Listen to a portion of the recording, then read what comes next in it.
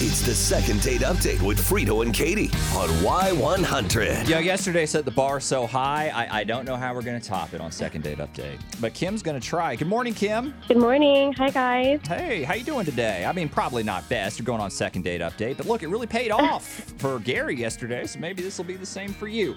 Why don't you tell us your story? Okay, so I was going out with this guy, and I was excited to be going out with him. He's so cute.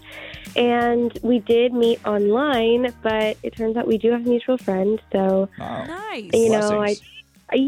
I was able to kind of like vet him before we even went out, which is good because I was going over to his house, which I wouldn't do that if I didn't know someone who knew him. I like the preparation. I think that's smart. Yeah, bottom line, I knew he wasn't a psycho or a murderer, so You knew where to send the authorities. That's right. good. exactly. So I could check that off. But he's like really cute. He's like, oh my God, his body is crazy.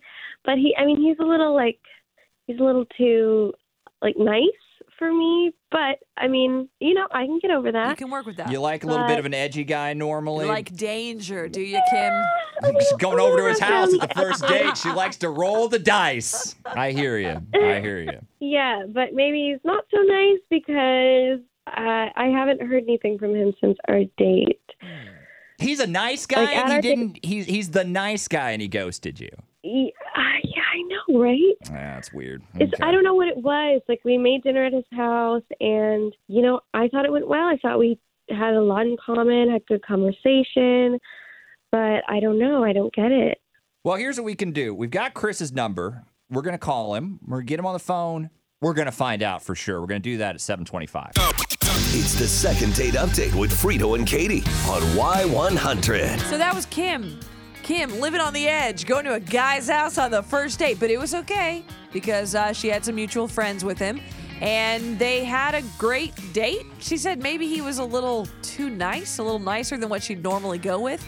But she hasn't heard back from him and wants to know what the deal is. What's the story? So I believe we have Chris on the line. Chris, are you there? Yeah, I'm here. Hey, Chris, How you doing? how's it going? We're good. Doing fine here. You're No probably complaint. Confused a smidge, which we get all the time. We're calling to let you know that we have a really cool prize pack up for grabs. It's a second date package, and you get to build it. So you can pick where you want to go to dinner, what kind of activity you want. Do you want drinks? All of that. And the only hitch is you got to go out with someone you've seen once before, and we pick. So we've landed on a woman named Kim. Do you remember Kim? Oh, yeah. I definitely remember the klepto. Klepto. The klepto. What made her a klepto? She said she really enjoyed cooking. I know my kitchen doesn't get quite a lot of action. I thought it'd be fun if we tried a few recipes. We met at the grocery store to get some ingredients for dinner I didn't have. We were having a fun time. I was really into her. I was enjoying it. Okay. And then we got to... Look, I know exactly what you're about to say. I did not steal anything. Excuse me? Is that her? Is she on the phone right now? Yes, yes. This is part of our gimmick. She has been on hold. She wanted to know why she wasn't getting a call back. Come on, Chris. You had to expect that. So what happened? What's going on here? So I'll tell them what happened. Chris is a Boy Scout. He's honestly thinking I stole. He's pissed off because I didn't go back into the store and tell them that they didn't charge us for a bottle of wine. What? That's the... She figured it out. She knew beforehand. She was giddy about it and laughing about it. I mean, that's stealing. If that was an accident and you didn't realize till you get home, that's one thing. You're not going to drive back to the store. But she realized before we even left. Yeah, but if that's not stealing. I didn't do it on purpose. If they can't count, that's not on me. But we had total power to just walk right back in, say, hey, excuse me, I think we weren't charged for this bottle. No big deal. You can't just leave with it. Good guy, Chris, ladies and right gentlemen. Well, then do. why didn't you go back in and tell them to charge us? Yeah. I mean, nothing was stopping you, Chris. That's a Because good I'm point. not the one who paid for it. Why is this on me now? And literally nobody goes back into the store and says, you didn't charge me for this. Do you know how much money grocery stores make? They're literally built for that. You're insane. You can't just walk out with a whole bottle of wine, not pay for it, and then start laughing about how lucky you are.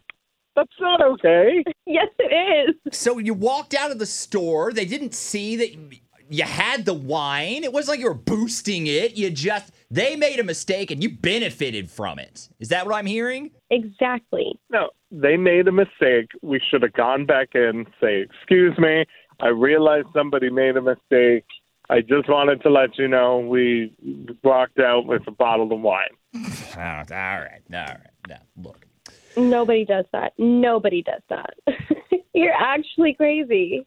And you're a bad person. I don't even know what to say about that. I think Chris is right. Chris, Thank you. just to ask, would you be willing to go on a second date with this fine lady? No. Oh, okay. All right. Well, Kim, I'm sorry.